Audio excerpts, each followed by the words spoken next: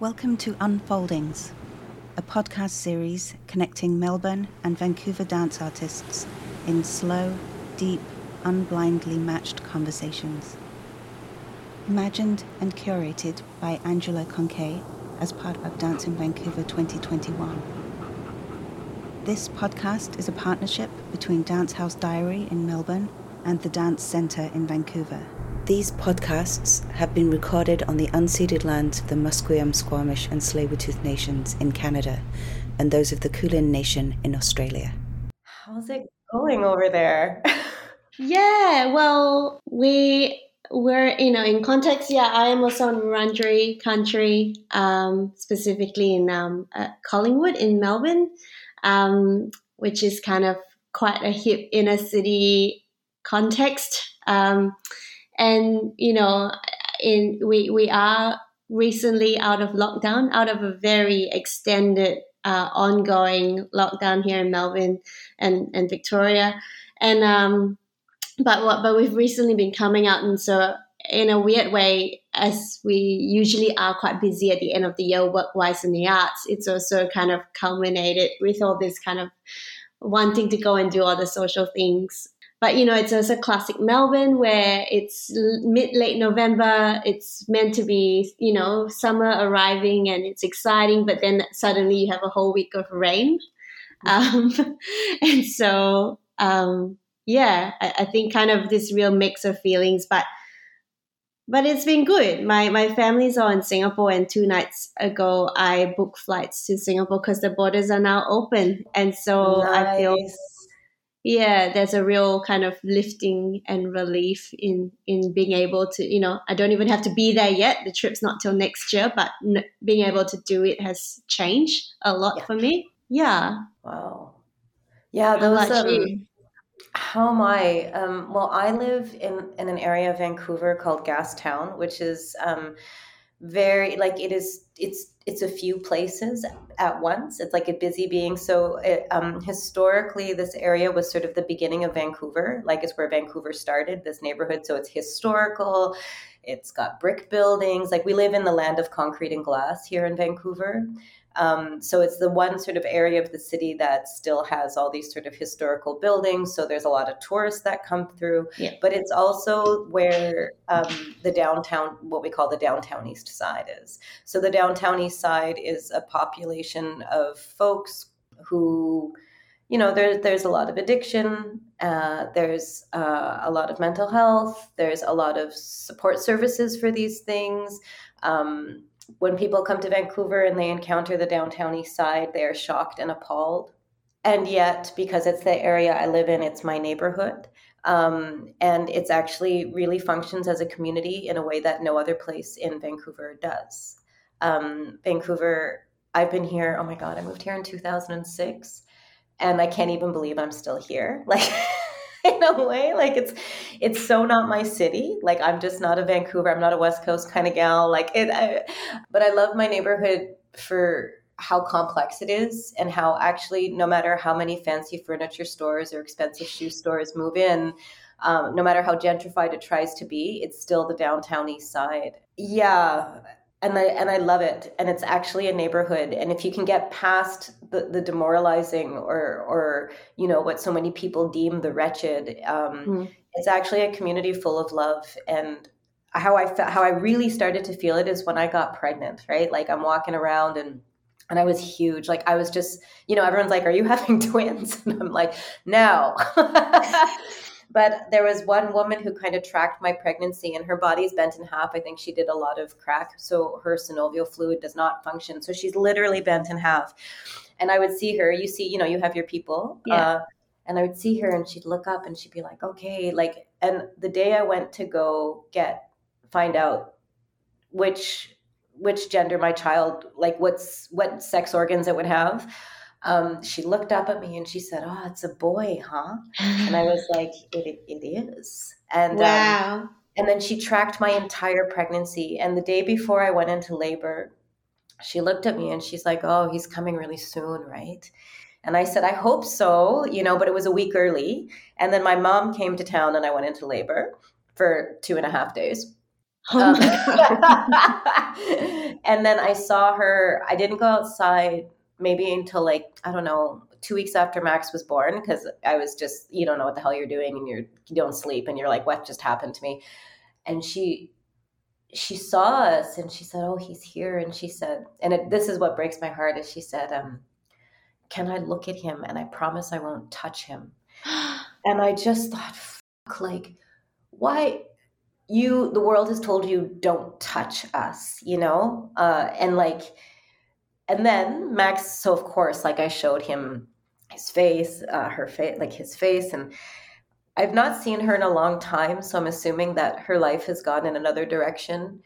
But this neighborhood, there's a lot of drug use on the streets, and they always yell "kid on the block," right, when you're walking with a kid, so people put their drugs away. And my kid thinks that is only for him. So he walks down the street, and we're walking through, like, because to go to a school, we walk right through the thick of it. And he'll be strutting, hey, like, your kid on the block. Hold on, right? Like, he's just like, and then when they don't say it, he whistles at them. He's like, hey, what? Like, because he can't whistle, so he goes, what? Like that. And then they're like, kid on the block. He's like, yeah, and he thinks it's really just for him. And then often, so many of these people also give him money. Yeah. So he has this massive money jar that's given, like, from people who have so much less than we do. Yeah. But, somebody called him the mayor of Gastown, and my kid is literally the mayor of Gastown, like, he's so, and what I realized is that people have eyes on my kid in a way that wouldn't happen if I was in a different neighborhood, a nicer neighborhood, right? Yeah. So I feel super safe, with whereas, maybe my in-laws they live in a rural area, and they come and they say, oh, is this a safe neighborhood? I'm like, this is the safest neighborhood, because everybody knows Max. And even when he runs ahead of me, sometimes he will be like, hey, wait for your mom, So that's where I am. And it's also, just to give context, it's like the unceded territories, traditional ancestral territories of the Squamish, Tsleil-Waututh, and Musqueam people. So, and it's sort of an interesting place because there is so many lands around in the city where all three peoples would use for different reasons at different times of the year. So, some would come at one point across from North Vancouver to this one area in Kitts Beach called Haddon Park to do a certain kind of, like, maybe they were getting mussels. And so it was like this ability to share space and resources, which I still am so dumbfounded by the fact that we cannot adopt that idea of sharing space, time, and resources. Yeah. In a larger societal way. Of course, as artists, that's the only way we survive. Right? So that's like where I am. And right now I started a term lecturer position at the School for Contemporary Arts at SFU, which is a 3-minute, it's in Gastown. So it's a 3-minute walk from my house and a 3-minute walk from my kids. Oh yeah, like game changer. And I have an office for the first time in my adult life and a steady paycheck, right? So I'm also like sitting in this neighborhood that I think of as this in one way, but here I am feeling unbelievably privileged and well-resourced and well-served, being in this space where I can like leave my house, get here in 3 minutes, and then have some privacy so I can chat with you or just quiet. That warms my heart, actually, the thought of a neighborhood like that and thinking about the village. And especially I think when you're not from there, or like, when I think about being from another country and living, and finding your village and what that really means as well. And I think so much has really resonated. I got here in 2010, and the last year actually has been a big kind of sense of, I think as an artist as well, I've always felt really nomadic because of, even being based in Melbourne, a lot of my practice, I work across the continent here in different communities and different cities. But then this last year and a half, and I don't think this is not just because we've been in lockdown, this is also just the momentum of where things have landed for me. I find myself, realizing that, I've been here now 11 years. And also that actually, like for the first time in 11 years, I feel very strongly that I want to stay. Yeah. And this is alongside, which I think is tangents here as well. But my partner and I've started talking about children. and I've recently also found myself in a very adult role in a job with an office and a paycheck, and and all of this, kind of arriving, I suppose, and a landing, and for the first time not feeling nomadic, and for the first time not being actually desiring staying, and that's been quite quite a big thing to sit with. Yeah.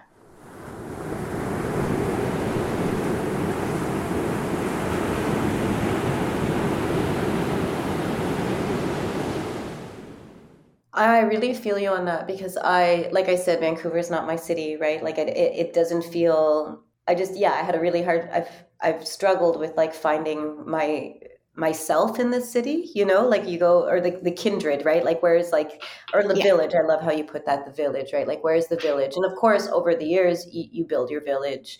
That's right.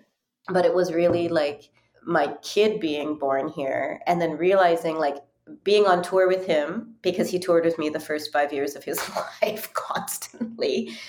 And that we would go, like we were in Berlin at one point, and we were at a restaurant, and he asked for kombucha. And I was like, oh my God, he is a total West Coast baby. Like he's like, can we have sushi and kombucha? And I was like, oh wow, this is a West Coast baby.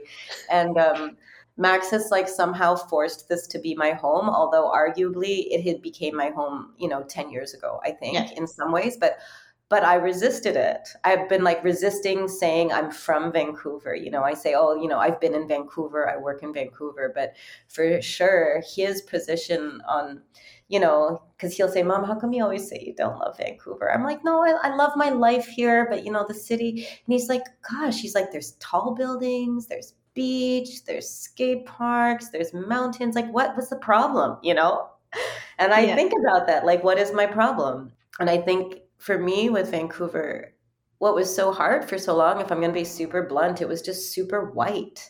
And like, that was intense. Like, I was like, wow, this is like a super, super white place, which comes with all of that sort of puritanical behavior, right? So as you've probably noticed, I like to get loose fast with people. Like, I don't need to like do all these things. Like, I'm a diplomat brat. I can totally do it. Right. Yeah. But my thing is like, how loose, how fast, let's get there so we can talk about real shit. Right. Like, I want to engage properly. And I just found it like hard for folks to get loose here. Right. And so I just thought, I'm never going to find my people. And of course I have, like, I have the many people now, because you have your dance people and your friend people, which overlap, of course. And that now I have all the like momming people, right? Like all the mothers I would have never met in a million years. People I never would have never met, even though they live around me. You know? Yeah.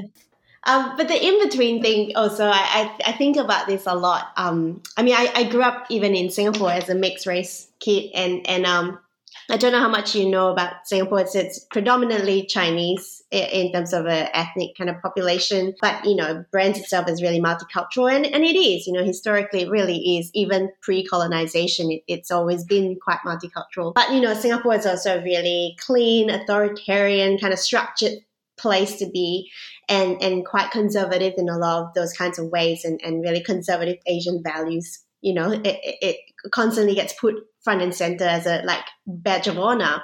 And one of the big things, and I suppose, but then I my mom's Chinese, my dad's Eurasian, so kind of like the early Portuguese, Dutch kind of, that era of like, Sri Lankan and then Southeast Asian kind of lineage.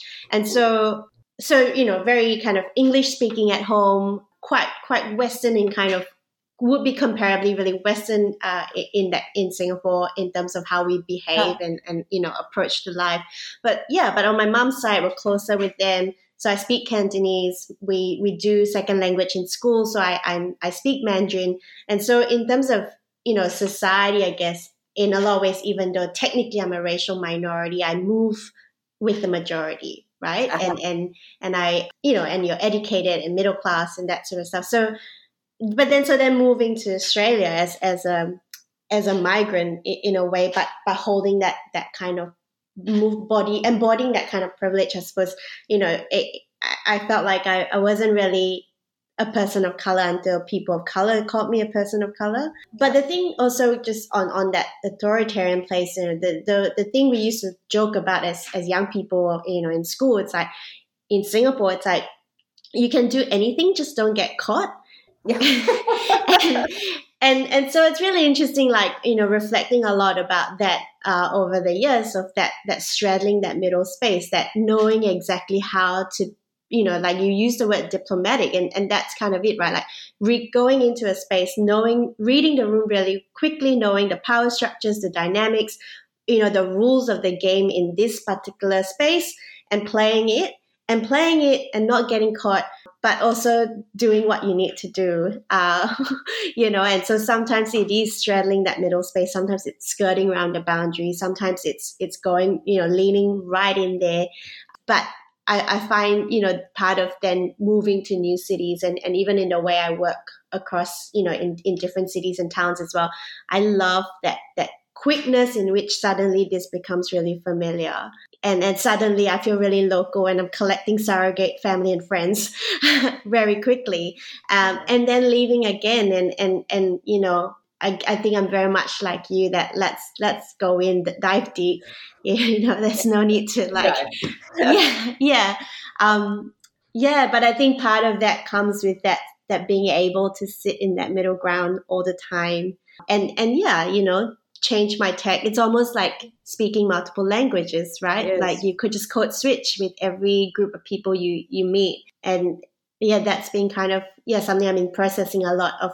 How do we articulate that as practice, as strength, as a methodology almost of a way of living. Oh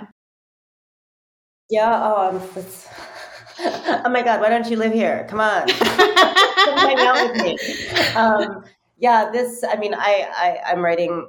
I've been doing more writing the last few years, which is something I've always kind of been like, I'm not a writer, I'm not educated, like all of these like things you decide to trap yourself in that are not real, but you do it anyway out of like whatever insecurities.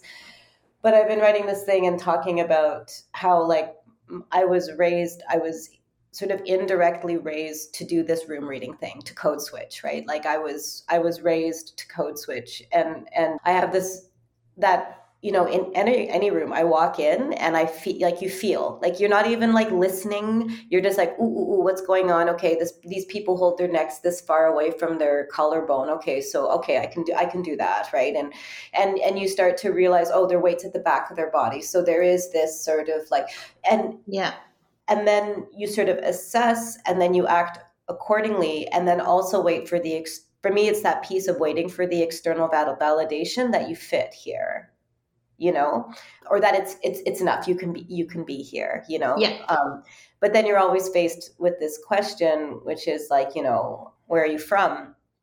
Right. And somebody said this not long ago, and can't remember who it was, which really means, why are you here? Or how did you get here? But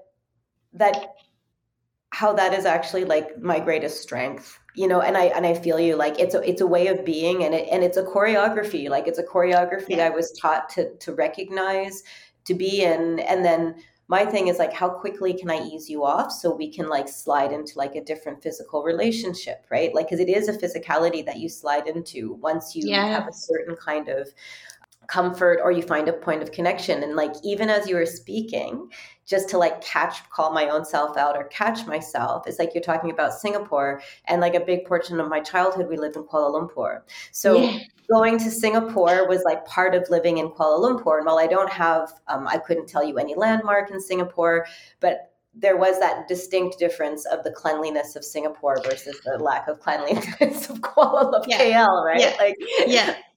And that immediately I wanted to interrupt you, just like checking my body to let you know that I know Singapore, right? But of course I can just lay back and be chill and like listen to your story, or your like the storytelling, which is how we live our lives. So just like tracking my need to connect, which sometimes I think is a pathological need, and I should question probably with my therapist, but also, but also like, I'm genuine, like I want to know what people are on about. Like, this is my thing. Like, I want to know what you're on about, and I want to find a way for us to like land together. My dad's family are a bunch of academics mostly. lovely humans, upper middle class. You go to the country club, you go to not the country club, but the faculty club, like these types of things, academics. And my mom's family, like they live on the south side of Chicago, which is not the most affluent part of Chicago. It is predominantly Black. It has many difficulties, blah, blah, blah, blah, blah.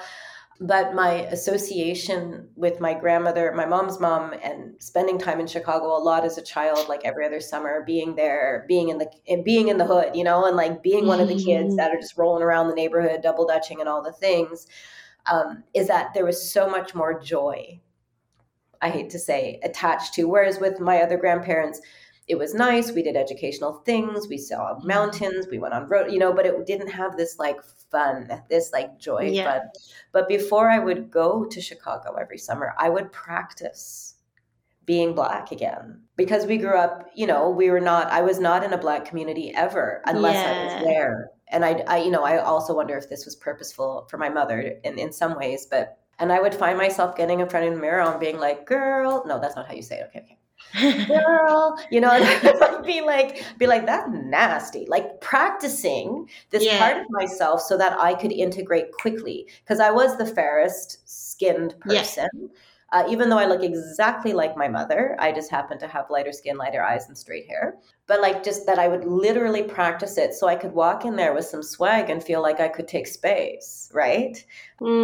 And I think it's not very different than what I do now. I just don't get in front of a mirror and practice it. I just know the subtle shifts. Like it's so rehearsed. It's so rehearsed walking into an academic space, or what it is to be in a visual art space versus a dance space, or being in the mom group versus my buddy, that it's so rehearsed, these like reconfiguration of bones and muscles and force and ease, when there's like, when do I let my hips move? Oh, not in this space. You don't move your hips in this space, right? Like, so just thinking through that I don't even have to think about it. But now that I don't have to think about it, I think about it all the time. Well, I think that's also a bit of an occupational hazard, I would think. But I think, I think the flip side, again, on that, many things are true. It's like, it's so rehearsed, but that means also that we know the potential of how embodied these things are, which, I think in its full realization is an exciting thing to be holding on to and naming, because there are so many people who are not embodied in their lives, that are so in their heads and who move through spaces so uncomfortably because they cannot just like, sink in their body. They cannot arrive. And so, I also think, you know what I mean? Like I facilitate a lot of rooms in my work as an artist, as a manager, all of that. And you really see when people just cannot be there, cannot be present. And so I feel like the more we can talk about these things being rehearsed, the more we can argue for it being embodied. And so, how do we lean into that richness as well? Yeah. I mean, and it is so much. I'm always super shocked when people don't realize that they're exiting the room while they're in the room. Like how actually aggressive some of those, they don't mean to be, like they really don't know, right? It's this like unconscious movement. And it's a thing I love to say, like, no matter what you say, your body will betray you. So you may as well just be truthful, right? Because your body will give you away, Yeah. And then there's things like, which I know you do with your practice too, which is like, breaking bread together, eating together, taking time to eat, like not having a quick lunch, shove it down your gullet and run. But what happens if we eat slowly together? Yeah.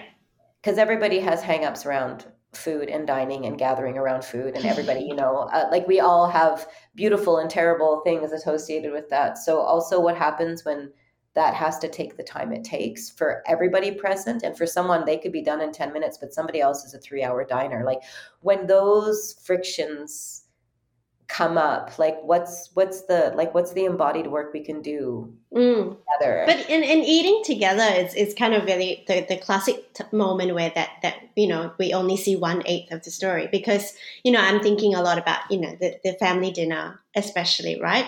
Especially after a fight, and you sit down with your family and you eat. There's tension in the air, but somebody puts a drumstick, that piece of drumstick on your plate, and in that moment, it is forgiveness, but perform in a 1/8 of a fraction of what the depth of what that really was, Yeah. and so the gesture is in the gesture in action is, it's only 1/8 of the entire picture, but the entire picture is underneath that. It is a reconciliation. It's is the discomfort also going, fuck, now how do I respond to my mother? And I was so angry with her just then. Or like, or like my brother and I have been on a silent war for a couple of days, and that piece of drumsticks on my plate, and now I have to start saying, like, all those things are palpable, but just with one small gesture. And so I think for me, working with food is also a lot about that for me, of going, how can we not need to say so much also actually, but know that the drama is happening underneath, and as it does in real life. And so and so therefore it's also okay for that person to be so coiled up while trying to articulate some words, when actually perhaps that tension is felt enough for us to go, okay, he really wants to be here as well. And I think that's, he's struggling, and I would like to give him an out, but actually I can read that he really wants to be here. Like that's that duality, right? That constantly resides in all of us. And I think, again, that balance between the gesture and the movement and the embodiment and what is being said, and they don't always, which is why the body is so important, because we can't always say what we really want to say. Coming back to that 1/8 of a gesture, or 1/8 of a story that then is manifested in a gesture, like the 7/8 is in silence, or quiet things. Quiet. Maybe is how I would like to prefer to talk about it. But and that in itself is a language of another sort, and I find we don't know how to do that better. Oh yeah, silence is very difficult often. I feel like there's my son is like the one person I spend the most time with quiet. Like we will spend a whole afternoon together and maybe share 5 sentences, but we're doing stuff together the whole time, right? And Yeah. for me, that's a kind of rest that I don't think I really had ever. Like it's very restful. Yeah, I really love how you bring your son into a lot of your conversations, your practice. I guess very very poignant way. Like I said before, my partner and I've started talking about children, and it's a very new thing for me to think about up until this relationship. And I was very clear of like I never really had a desire for children. I think logically, I know that if I had to raise children, I'll be fine. I'm good at that. I could be good at that. The problem solving nature of me means, I'll do it.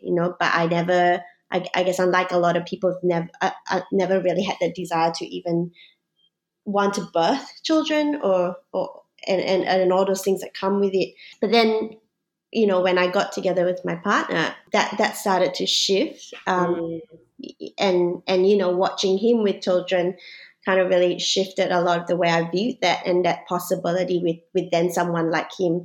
And then it became more and more real, and we've started talking and so kind of in that, okay, we'll start trying and see where it goes and see what happens, but we're also both a bit older, so it's also hard to say what that really means. But but thinking a lot about, I guess, what that means for me physically, but also, in this kind of ongoing continuity of being an artist and an arts worker and life as well. And again, I think that landing and feeling like, okay, I can stay now, I can stay here.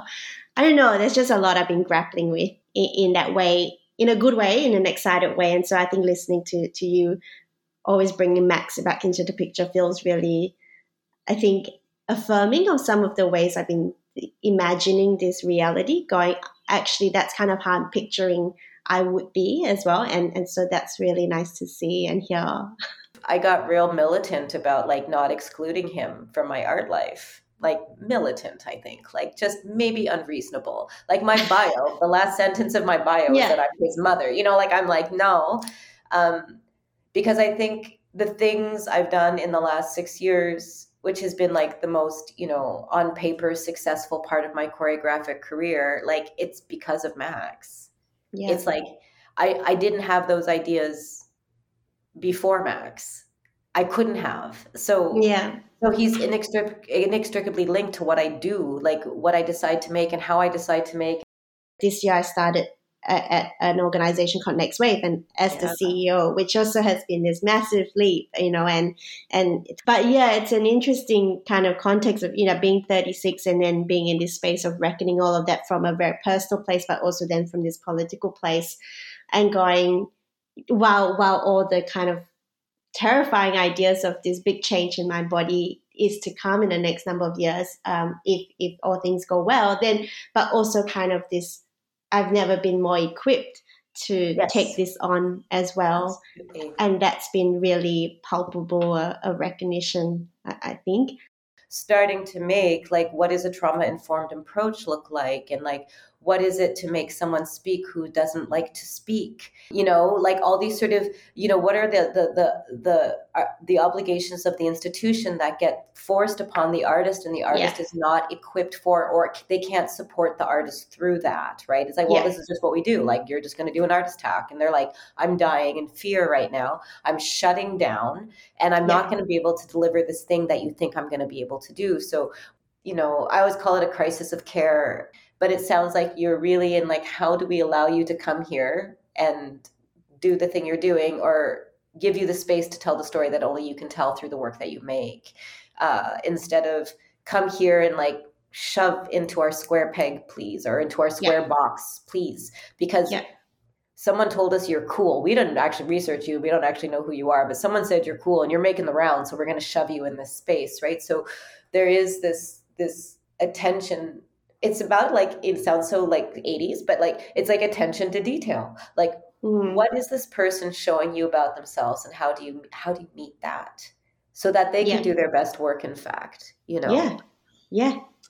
then allows you to do your best work also, right? And I feel like I've been really fortunate enough in the last 5 or 6 years, or 6 or 7 years maybe, to have a few unbelievably beautiful experiences with like particular curators. I mean, all of whom are women, most women of color. Like, I'll just like put that piece down there. Where even last year, if you don't know about Art Speak is an artist-run center in Gastown, also in my neighborhood. It's my child's living room. He believes that is his living room. He's very, very comfortable in there. But Bopa Chai, who you might know, she's from New Zealand also. She's an incredible human being that one day when you meet and you come here, we will go hang out with Bopa on the beach. Great. But she invited me to do something, but she wouldn't let me do it until my schedule was really open. And she said, I don't care if it's in 10 years or 2 years or 3 years or next month, but I just want to do it when you're not juggling 4 projects. Yeah. I just want you to come here and do this work when you can just be here. And I was just like, at first it gave me deep anxiety because I was like, I'm always doing 1,000 things. Like, but then I was like, oh, she's giving me this invitation to not. And it's a gesture of deep care. I mean, we're also friends. So it's like, it's that beautiful kind of murky water, but I just thought, oh, well, that's a really beautiful curatorial kind of directive. It's like, no, I'm only going to do this when you can come and do this and not feel oppressed in this space. Yes. And then, it just sounds, I know I don't know you, but I feel like I do. And I feel like that's something you would do.